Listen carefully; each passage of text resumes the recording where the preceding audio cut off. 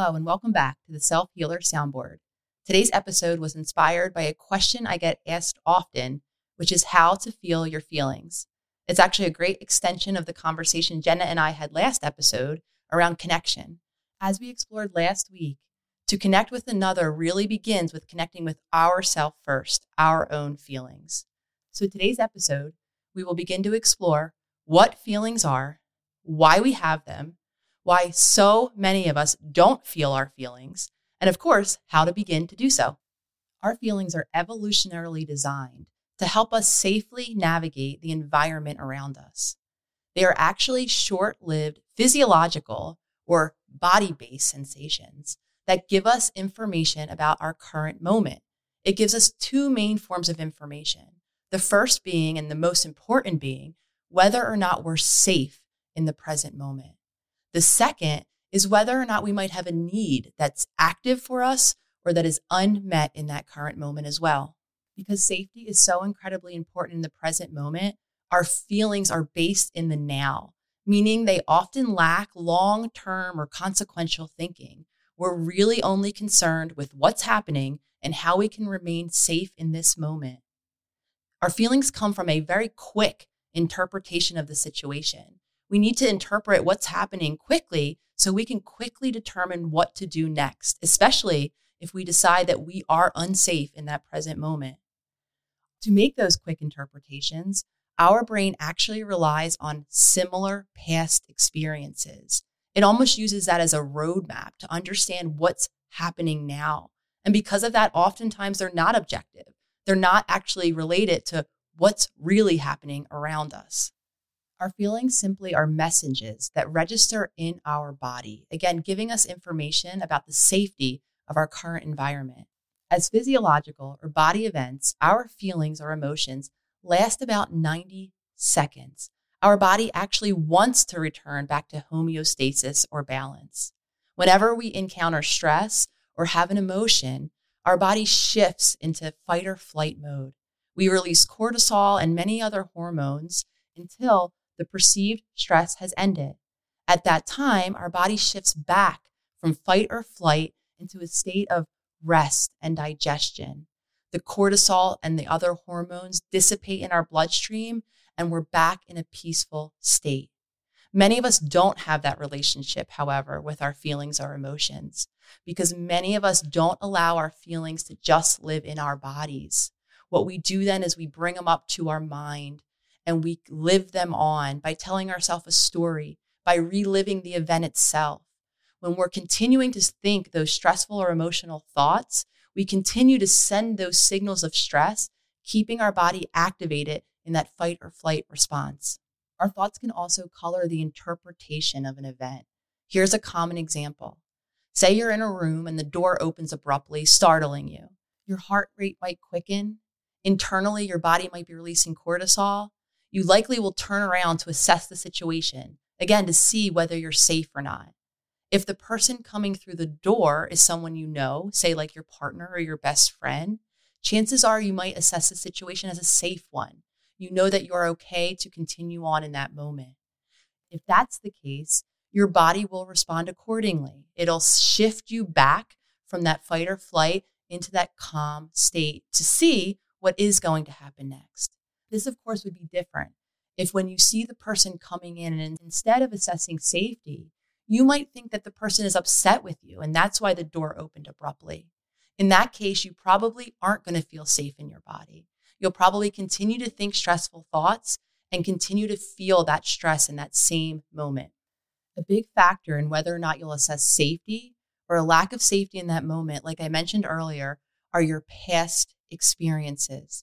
All of our relationships with our feelings begin in childhood, where we're taught or modeled how to navigate them, meaning how to feel our feelings or to not, and then what to do about them, how to keep ourselves safe when we're having them in the world.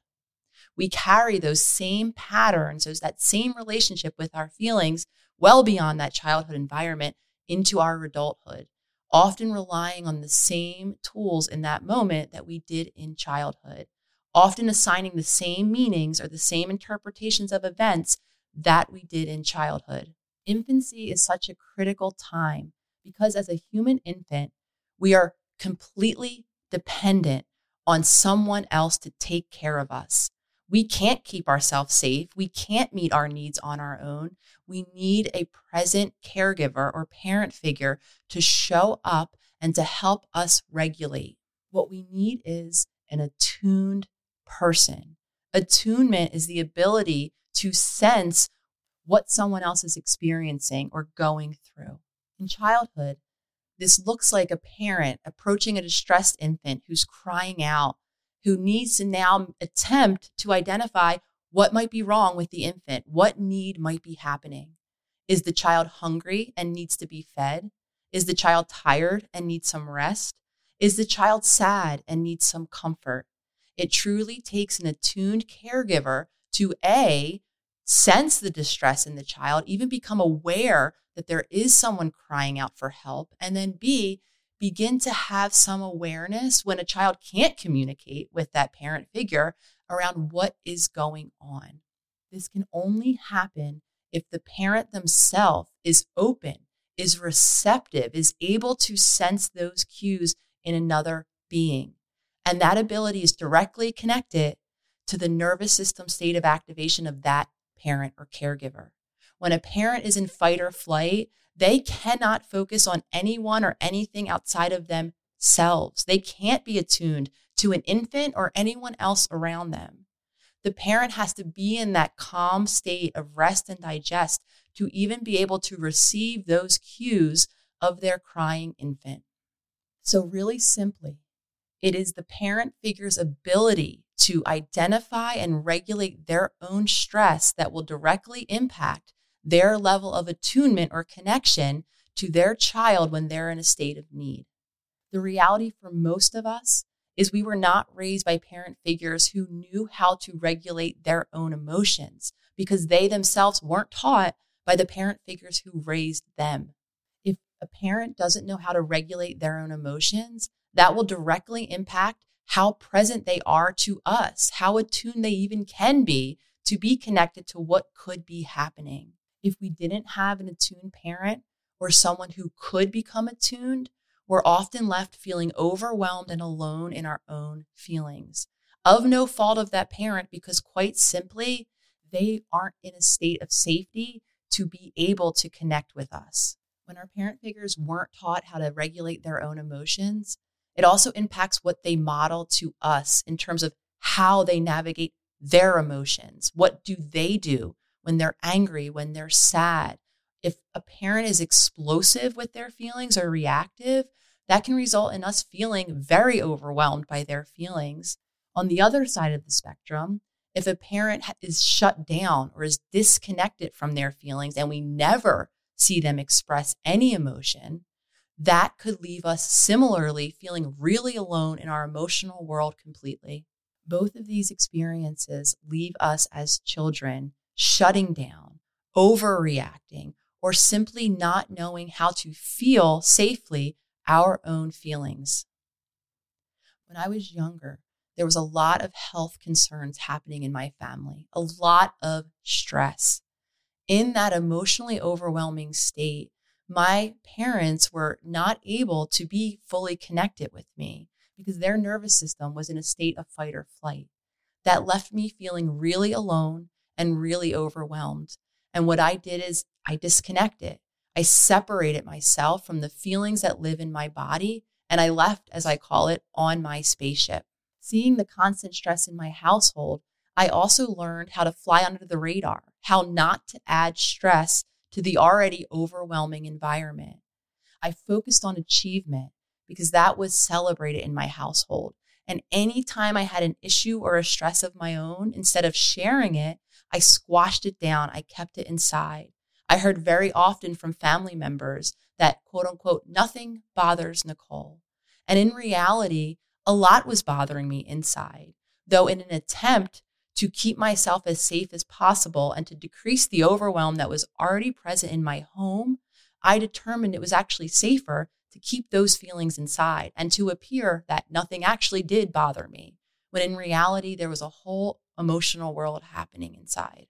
So many of us are taught directly or indirectly which emotions or feelings are acceptable and which are unacceptable. Some of us in childhood might have been told, boys don't cry, or to stop being dramatic, maybe even stop making me feel guilty. All of these are messages around which emotions are not acceptable. Chances are, if we hear that message over time, we will probably begin to suppress or not to express those emotions in that environment or in that relationship. These are direct messages. Messages are also sent indirectly when it's not necessarily what people are saying or not saying around us. It's what are they doing? And if, like I shared earlier, if you're in a household and you're not seeing sadness expressed or you're not seeing anger expressed, even if no one directly said, don't be sad or angry, the message is still loud and clear. It's strong. Those feelings are unacceptable in this environment, and chances are you won't end up feeling them yourself. As children, we're so much more impacted by what is done around us, by what we see and by what we experience than what we're told to do. It's that old adage or saying, right? Do as I say, not as I do. In reality, it's what we're doing or what we're witnessing being done around us, especially around emotions or feelings, that will be the most impactful. So how do we begin to feel our feelings? The first step is actually a journey for many of us, and it begins with reconnecting with our physical body, where those feelings and emotions live, learning how to step off of our spaceship and become connected to how our body feels, what sensations are present. That will help give us clues into what's going on for us emotionally.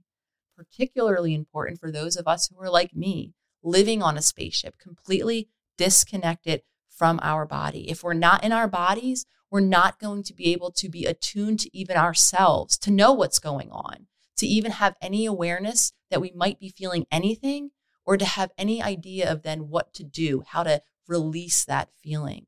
That's what we're talking about when we're exploring feeling our feelings. It's being present with them, letting them be as they are, and eventually, like we talked about earlier with that 90-second rule, letting them release and go away as they want to. Ways to reconnect or to rebuild a relationship with our body are to learn how to be fully present in our body.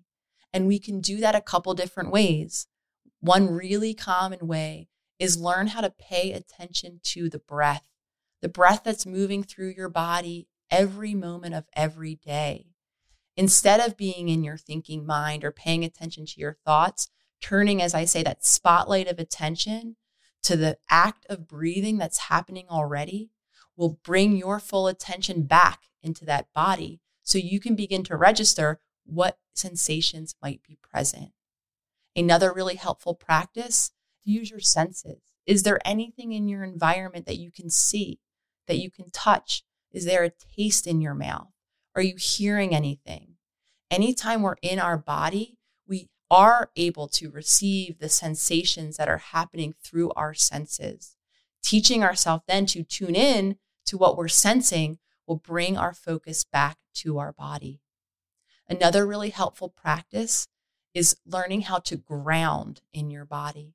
A great way to do that is really focusing your attention now on your feet, whether you're sitting or you're standing, and I'm sitting in a chair here speaking to you, really feeling the full impact of your feet, your soles, your toes on the floor beneath you. Again, refocusing your attention, maybe from your thoughts, down to how it feels to be really grounded in your feet, really present upon the earth.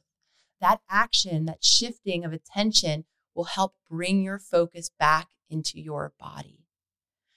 Noticing then each and every time your mind attempts to distract, if you tend to then think a story about what you're noticing in your body, maybe even rehash what you imagine that feeling or sensation came from. I'm feeling stress in my neck. Oh, that's making me think of that annoying thing my partner said this morning. So now instead of just focusing on the tension in my neck, I might be back in my thinking mind. Notice, witness when you're continuing to live your emotions on or your feelings on because of the thoughts that you're thinking. And then make that choice to redirect your attention back to your breath, back to your senses, back to your feet firmly grounded upon the earth. As you're learning to be present with the sensations in your body, Notice if you begin to become critical or pass judgment in what you're noticing. An important step here is to learn how to be objective, just witness, maybe even just verbalize what it is that you're feeling. I feel tension in my neck. I feel tightness in my chest.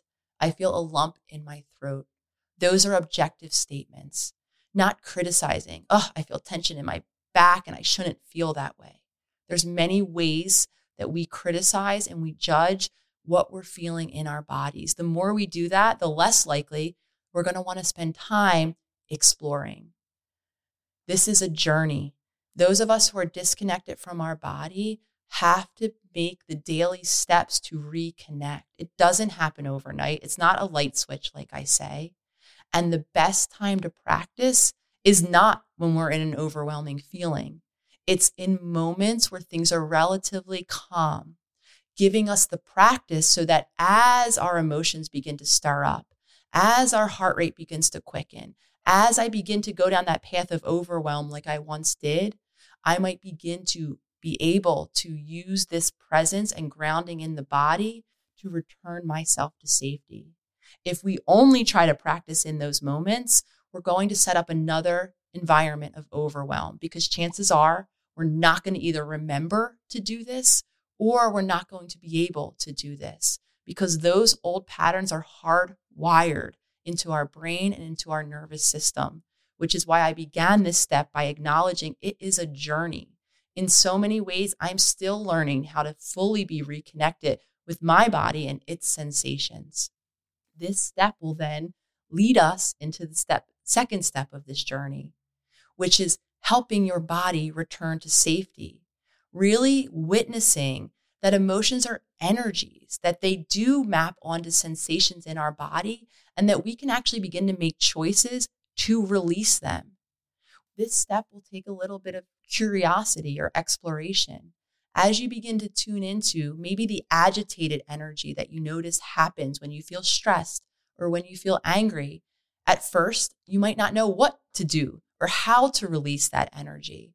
It might take taking a walk, doing something active and seeing how that energy shifts at the end of it. Or you might want to take a bath or do something more sedentary or more still. What helps you release your energy or your emotions and what helps me release my energy or emotions might be very different. This is where we individually begin to explore then, how can I get this energy, whatever it might be for me, up and out of my body? Again, remembering to keep the focus in the body. The second we start to spin those stories, the second we keep ourselves stuck in those feelings. The second step is another journey. I'm still very much learning how to tend to different emotions in myself. What I do when I feel sad might look different than what you do when you feel sad. There are moments where my energy is agitated, and for me, the best thing I can do is move my body, maybe in a gentle way with some stretching or a light walk around the block, or maybe in a vigorous way where I do some jumping jacks or jump on my trampoline. For me, that took some practice because just as much I equally tried sitting in a bath, reading a book. For me, that agitated energy wants to come out. So my greatest choice in that moment is giving my body the opportunity to release it. Now, the caveat here is not taking that walk that I described. If you are going to explore maybe a walk the next time you're having a feeling, pay attention to what's happening in your mind. If you're on that walk and if you're rehearsing or rehashing what caused the stress that sent you on that walk, chances are you're going to come back from that walk with the same amount of stress, if not more, than when you left. This is a great moment to use those tools that we talked about earlier, to use that focus on your breath, on your senses, or on your souls as they're walking around the block to be your point of focus, giving your body the actual opportunity then to release that energy so that when you come back, you're not in fight or flight anymore, geared up in that same emotion. You're actually in a calmer state. You might even be fully back into that peaceful state of rest and digest. While these two steps might seem very simple on the surface, they are a journey. They are a practice. So many of us weren't taught in childhood how to be in our bodies in a safe way, how to understand that emotions are sensations, and how to then help our bodies release them. So many of us are still stuck with emotions, relying on old coping skills, or not even connected to what's going on in our body at all. And so we begin the journey of reconnection back. Emotions, feelings, they live in our body. We complicate our life when we live in our minds around them, and the stories and the interpretations that we pull from our past to continue to color our current experiences. This is why so many of us are stuck recycling the same feelings, whether it's sadness, whether it's stress, whether it's anger. So many of us end up living this Groundhog's Day where those feelings don't ever seem to end. To end a feeling, we have to feel it. We have to let it be as it is, and we can help our body along in terms of releasing it so that we can return to the safety within. This is our internal journey. Yes, the world happens around us and it activates our feelings or our emotions, though we empower ourselves when we learn how to be connected to our feelings, because they're incredibly important, and how to safely navigate them, how to process them, how to be with them, and how to make choices that are in alignment with the future that we want to continue to create. Feelings are a big conversation, and I'm sure we'll revisit this topic in future episodes. I hope this one was helpful for an overview, because I know feelings for most of us humans are a complicated and even scary thing, even as adults. I welcome you all to begin your journey in exploring your own feelings and in learning to cultivate a safe relationship with your bodies so that you can be a safe person in the world around you.